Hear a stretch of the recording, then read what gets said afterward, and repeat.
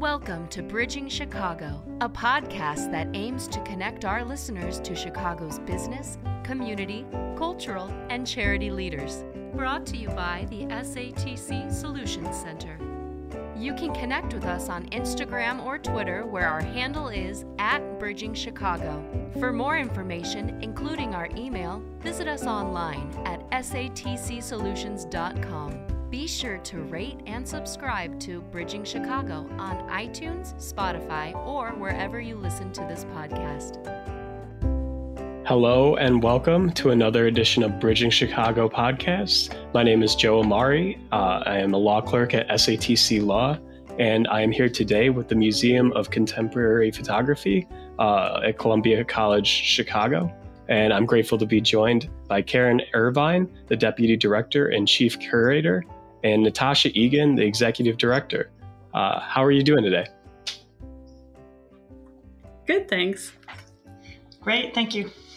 The Columbia College Chicago Museum of Contemporary Photography currently is hosting the American Epidemic Guns in the United States display until February of 2022. Karen, I'm going to start with you. Can you tell us a little bit about your background in photography? Sure. Well, I was actually trained as a photographer. I have an MFA in photography. So originally I thought I was going to be an artist. But soon after I graduated, I started volunteering at the museum and realized that it was a really fun place to work. And I've always been really interested in photography and interested in thinking about it and writing about it. So I then ended up pursuing a curatorial track. Oh, that's awesome. Where did you do your Master's in Fine Arts? I have my MFA from FAMU in Prague. It's the Film Academy, part of Charles University in the Czech Republic. Oh, wow. Are you from Chicago originally? I am. I wasn't born here, but I did grow up in Evanston. So Chicago's my hometown. I haven't spent my whole life here. I went away for undergrad and grad school, and then a little bit after that. But I came back a little over 20 years ago. And so, yeah, I'm from Chicago. Okay, that's amazing. And Natasha, tell us a little bit about your background with the museum. So I joined the museum in 1995, actually, as a graduate student. I was pursuing my MFA in photography and a master's in museum studies here at Columbia College Chicago, and began working at the museum as part of, I was actually the director's assistant at the time in 1995, and then worked very closely on all of the exhibitions, and then started to curate my own exhibitions, and then was a curator, and then I've been the executive director of the museum for the last 10 years. Oh, wow. Okay. So we have a lot of history with the museum here. So you guys are currently hosting an exhibit called American Epidemic, Guns in the United States. Karen, you curated this exhibit, correct? Yes, that's right. Could you tell us a little bit about how you brought the art together? Sure. Well, the gun violence problem in our country is so urgent and so extreme that it was a topic I had wanted to work on for a long time. It is something that obviously afflicts our city in a major way, but also our country. And the United States is very much kind of an anomaly worldwide in terms of gun ownership. There are far more guns per capita in this country than any other country on earth. And there is a relationship between the number of guns owned and the number of deaths and injuries by gun. We have very much a justice mission at the museum and a really strong track record, I think, of addressing some of the most urgent issues of our time. This was just a topic that was on the list for a long time.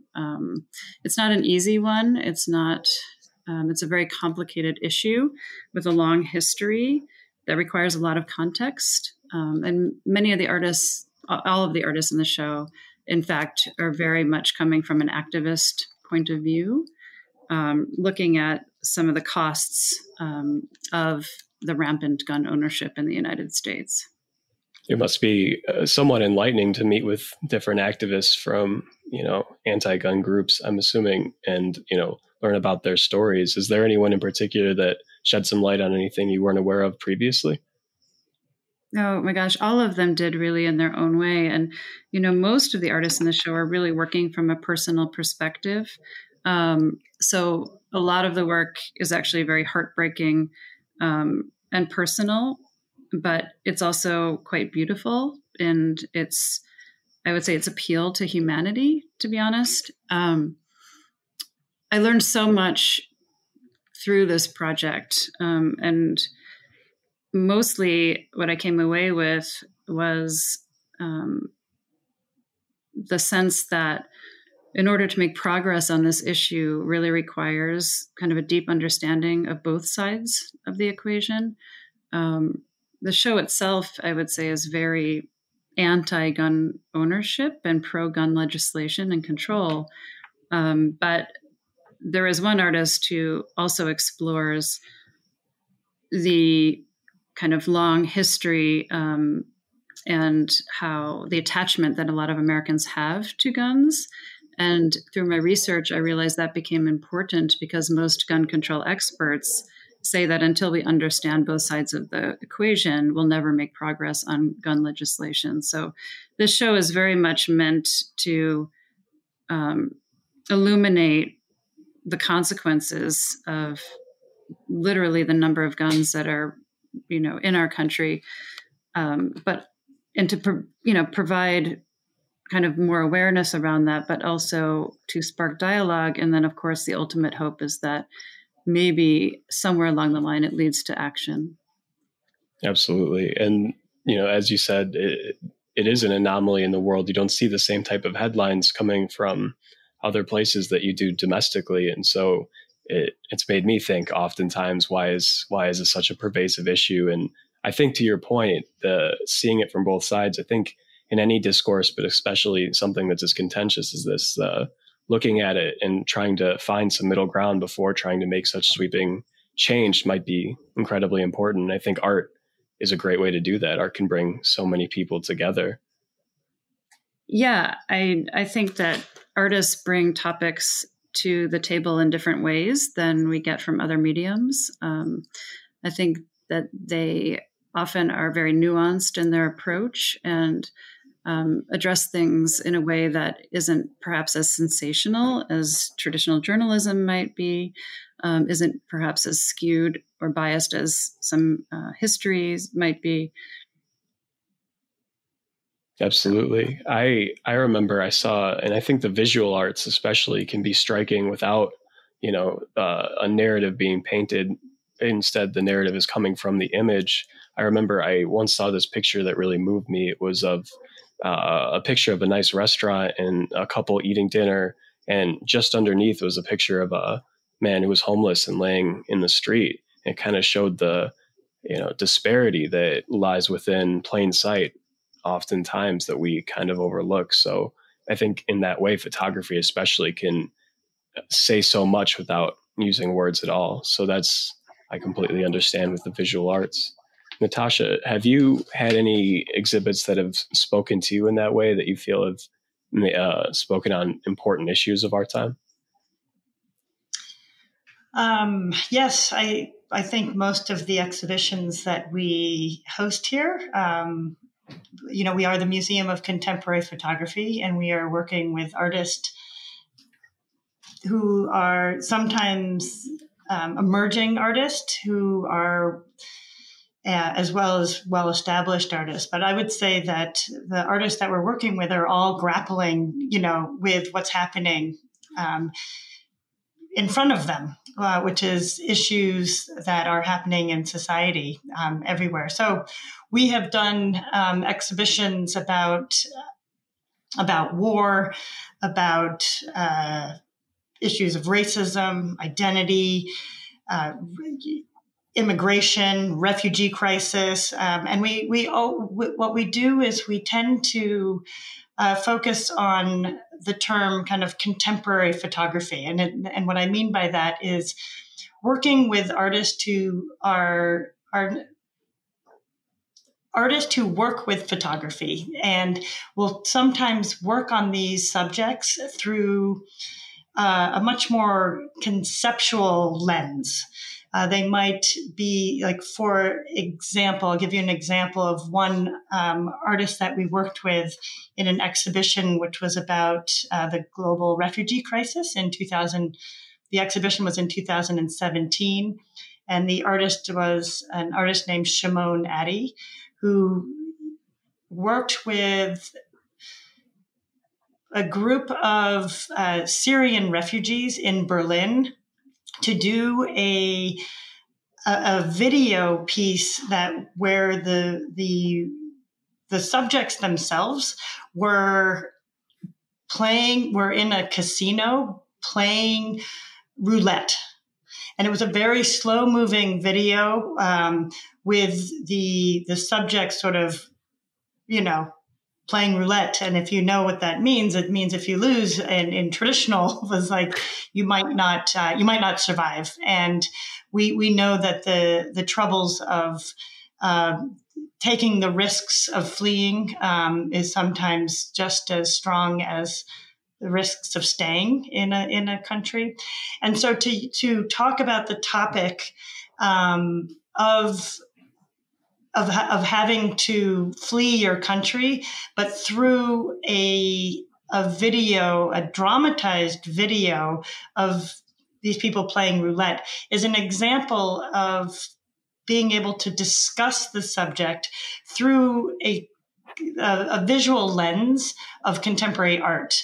And so a lot of what we do here at the museum is use artists who use the photography as their platform. And then we use that to then, showcase these new topics to, whether it's students, the general public, everybody who comes through here. We hope that they gain a new perspective of the subject that they have probably been reading about, just like gun violence in the United States.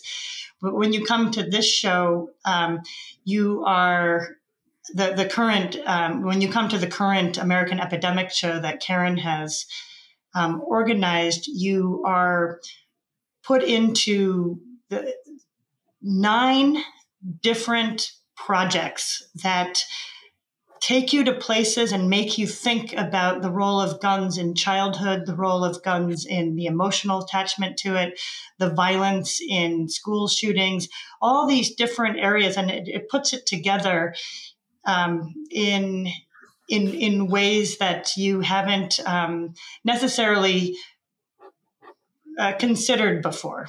And so it allows you, instead of reading about it in the newspaper, it allows you to visually have an impact on you in a different conceptual way. I think that's a refreshing way to use that medium to kind of open it up to new ideas that I don't think come across in the same as, the repeated headlines, because I know we've all seen so many headlines, they start to almost be drowned out by the next one. So I think seeing many images put together like that might really, open some people's eyes. Karen, as the chief curator, how do you go about procuring the artists for these exhibits? Oh, well, it happens in a variety of ways. We are out and about, always looking at, different exhibitions, traveling, meeting with artists, doing portfolio reviews. They contact us by sending us their books and pictures over email. So often it's just that either we start with a topic or we meet an artist whose project we just think is incredible, and then we build a show around that. So once you kind of lock into a theme, and this, the current show, I had 2 artists who are kind of were the foundation. Then it's sometimes just a strange mix. It's kind of an organic process of, doing research online, but also asking other colleagues, asking the artists themselves if they know somebody. And then you just hope that, you get the right people to fill in the conceptual kind of points of view that you want to address. When, you said you had 2 foundational artists for this last exhibit. Could you tell us a little bit about their work and kind of how they approached you or how you approached them? Sure. Well, one of them was Zora Murph, whose project At No Point in Between is looking at the community of North Omaha, Nebraska, and specifically at kind of the long history of violence against Black people in the United States. So it was inspired by the 2014 shooting of Laquan McDonald by police officer Jason Van Dyke. And it looks at really, it's looking at the systemic reasons why unfortunately, our society reaches a point where there is so much violence against people of color. So he has peppers kind of archival images of the victims of violence by authorities and people in power throughout current images of North Omaha, where he shows the landscapes and sometimes the physical disruption that happens through things like freeways being built through a Black neighborhood, for example, that separates people from services. But then the important part of the project is that there are really big portraits of residents of North Omaha that are very beautiful and very hopeful. A father with a child, just people sitting and looking at Zora, which gives the project kind of an ultimate message of hope, which is really important. Because of course, when we think about, the gun issue in our country, and the show is very, very difficult to go through. And there's, even within Zora's project, of course, there's some really distressing imagery. But for him, I think it was very important that there is hope right at the end of this story and for our future as a country. The other foundational artist was Andres Gonzalez, who is looking at the most recent school shootings in the United States and how after those are the events that, get the most attention from the media. And after they happen, it's almost everybody's kind of inspired to make change and expects change in legislation, but yet it almost never happens. And also those shootings are the ones that are really, they account for the least amount of deaths and injuries, actually. In this country, guns are really the most common cause of death by gun is suicide. And to go back to your question about putting shows together and how you find artists, like in this case, I actually wasn't really successful in finding an artist who was dealing with suicide by firearm specifically. That is addressed in a work by Felix Gonzalez Torres, who chronicled all of the deaths by firearm in this country in a 1-week period in 1989. But it's, not the first read of that work, perhaps. So sometimes when you've chosen a topic, it can be difficult to really make sure that you're addressing it in a balanced way and really reflecting the issue fairly.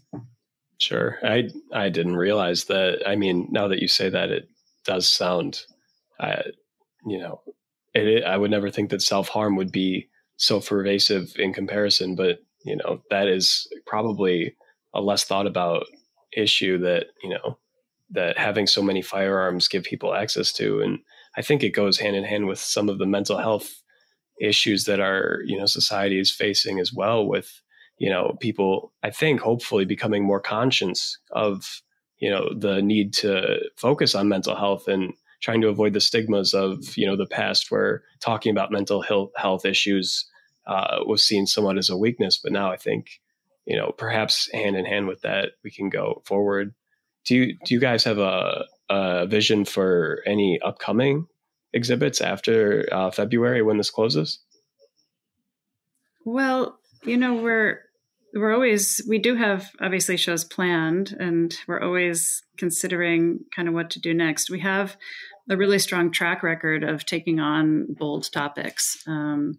We did a show earlier this year about female reproductive health and justice. And a couple of years ago, Natasha and I co-curated a show that took on a pollution problem on the southeast side of Chicago, where we kind of took on big oil and commissioned artists to look at that area that was in a neighborhood that was literally being poisoned by some of the waste from oil production on the southeast side of Chicago. Looking forward, we have a show coming up by our curatorial fellow that's looking at the Black diaspora worldwide and called You Are Not the Lesser Part and the Beautiful Diaspora. So that will be a kind of joyful exploration of what it means to be a person of color in different countries all over the globe. And then we're going to do a collection show based on our good track record of being an educational institution. So we do a lot of teaching on a lot of different topics. So we'll have students come in who look at gender identity, to architecture, to color photography, to landscape photography.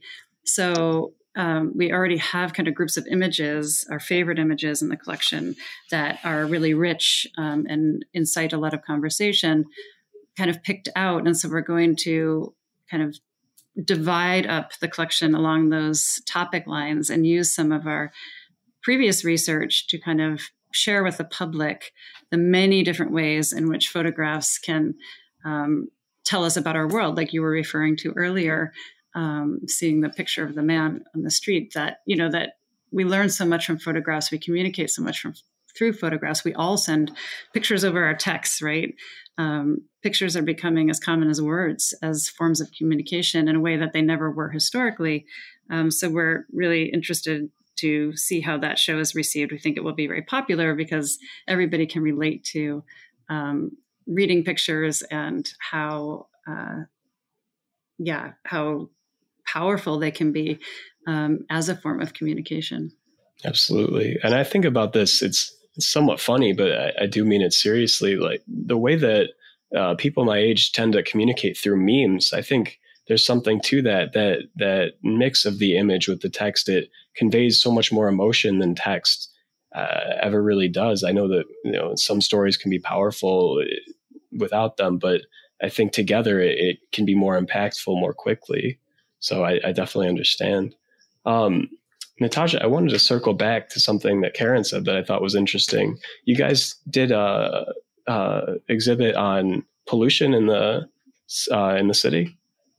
Yes. So in 2016, Karen and I worked with the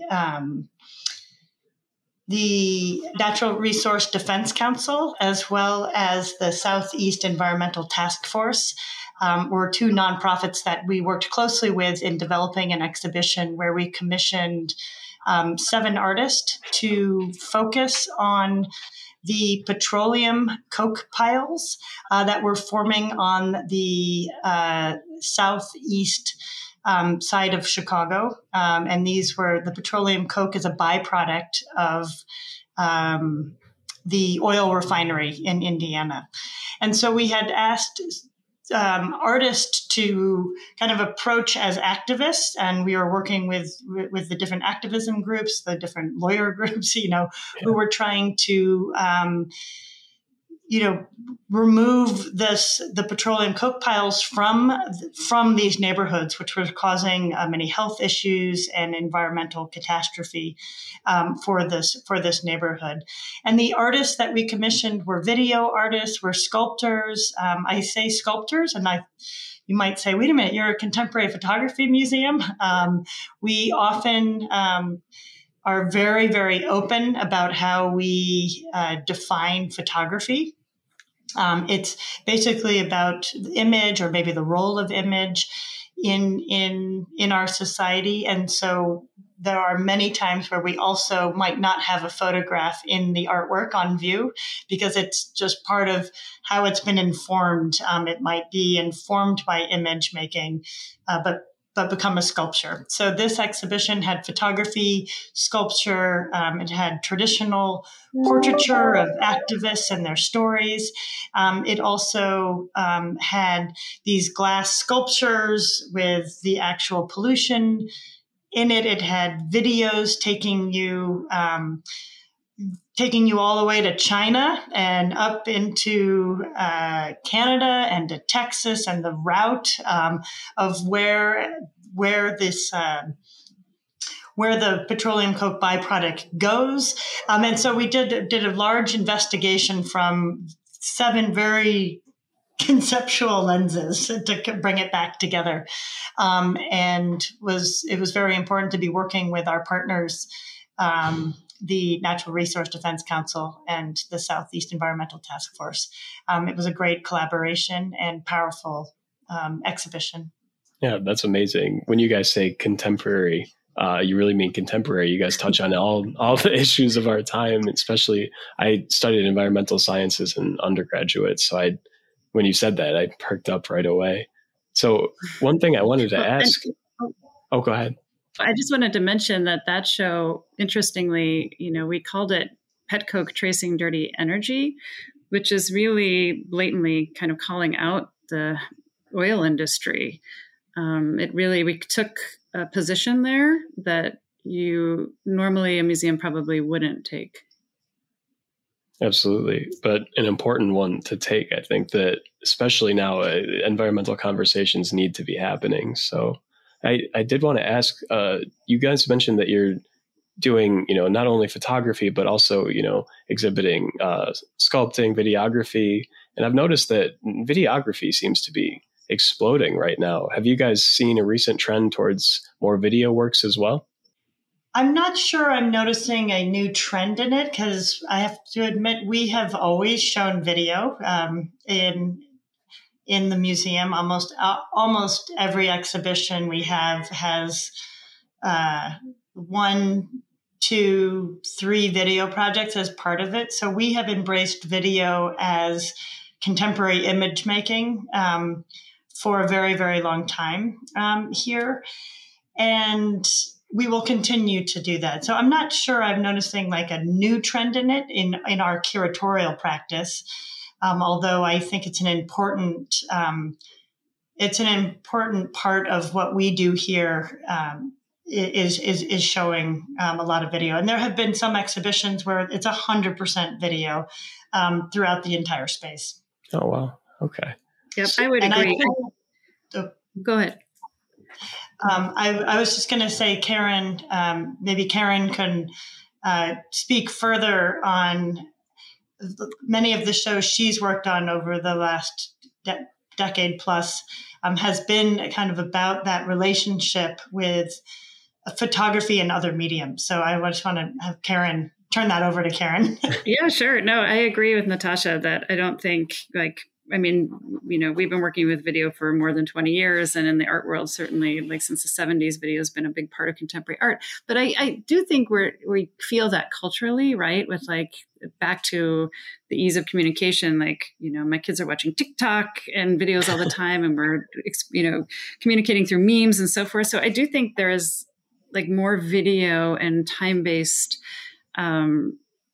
digital experiences being shared for sure now. And so Natasha was referring to a series of exhibitions. One of my first shows at the museum was called Audible Imagery, Sound and Photography, where I looked at artists who were working both with sound and photography and kind of the intersections between the two, which led into kind of a series of exploring photography's relationship to other mediums. So I did a show about photography's relationship to performance art. We did one about painting and photography. There was one about sculpture and photography, and so on. So those have been, interesting shows that have allowed us to work with a lot of interdisciplinary artists and really explore the differences in kind of perceiving through the different modalities. Absolutely. And I did want to shift gears and ask, we've talked a lot about professionally working with artists, but have you both had the opportunity to, take any pictures or do any art for yourselves as of late? I always joke that I'm retired. I was an artist for half a second after graduating with my MFA. But every once in a while, I take a really great iPhone picture and I think, oh, maybe this could be something. This could lead to something. So personally, no, I don't really make art. I'm really happy just teaching art, thinking about art, writing about art, talking to artists, and experiencing art. Yeah, and I would say I'm a little bit the same way. I have such an appreciation for photography and such admiration for how artists use photography to communicate their artistic projects, their goals of what they want to communicate, that I, of course, take lots of pictures, but nothing that I would consider in the art world. Although my children are becoming very good photographers, and I think it's a little hard on them because I'm very critical. I always say, like, I always tell them, like when my son was young, he took a picture of like a field and it was very pretty. And I thought, no, that's too idealistic. Like you cut out the telephone pole, which makes the picture. The whole picture is because that telephone pole is in that beautiful field. And he's like, really? And anyway, so it's been very interesting to see what it means to look at photography critically, and my poor kids who have to live with someone who is pushing them to use photography to communicate a little bit more, I don't know, the realities that are out there instead of maybe perhaps just the idealism of the world that sometimes photography can cover up the dark side. So sure. No, I totally. And understand. I think that's so interesting, Natasha, because like, don't you think that extends into like our audience's experience sometimes? Like, a lot of people, when they choose to come to a photo museum and they read in a guidebook that we own Ansel Adams, they really do expect to come in and always see like framed beautiful prints on the wall of things like mountains and moon risings and so forth. So, and sometimes when they're confronted with lots of video and sculpture and pictures that aren't pretty or romanticized and sometimes are even confrontational, I think there is part of our audience who sometimes is disappointed. Well, I like to think of our audience not necessarily being totally disappointed, but eye-opening experience. Like they never really thought that photography had that role. They thought photography was there for beauty, and now they're understanding like, oh, photography can really push me to think in different ways, because I hadn't never thought about this topic in an artistic way. I only thought about it because I read the newspaper, and didn't ever think I could think about this topic in such a way that anyway. So I always think of that we do push our audience. We do. I and hope they're not disappointed. I think that's the hallmark. I think we would both say that's kind of the hallmark of good art, right? When you kind of disrupt somebody's normal experience and kind of get to them in a deep way, either intellectually, emotionally, and so forth, that's where kind of we get excited as museum workers, is when we do kind of share work that is challenging. If you were to speak to someone who's never been to the museum before, what would you tell them to expect walking in? I think I get that question a lot, actually, and I probably answer it differently every time. I mean, not from like in an interview, but like in reality, people are like, what am I going to see there? And I think about the way my mom answers this question to some of her friends. When she tells them what I do, she always says, it's not what you expect. And you are going to, it can sometimes be heavy, and you will always come out gaining knowledge about something you did not know before. And there's usually not a pretty picture. No, I like that. And I mean, this current exhibition, actually, I'm unable to use the words enjoy the exhibition when people come to visit, because it isn't actually enjoyable. I think it can be greatly appreciated. I think it's very moving. I think it's very beautiful. but it seems kind of like the wrong word, right, to use enjoy with a topic like this. So I think there's a lot to gain, a lot to learn, a lot to think about, but it isn't always the pleasant picture. It's not to say we don't do shows with lighter content and more happy subjects. We do, but often, and usually I would say, they are critical and make you think twice about one thing or another. Perhaps instead of enjoy the show, it's I hope you learn something from the show. That's exactly what I've been saying to people. I hope. Yeah, exactly. Yeah, it's a very powerful exhibition. So when people have left here, they walk through the show, their mood is different, but they also feel slightly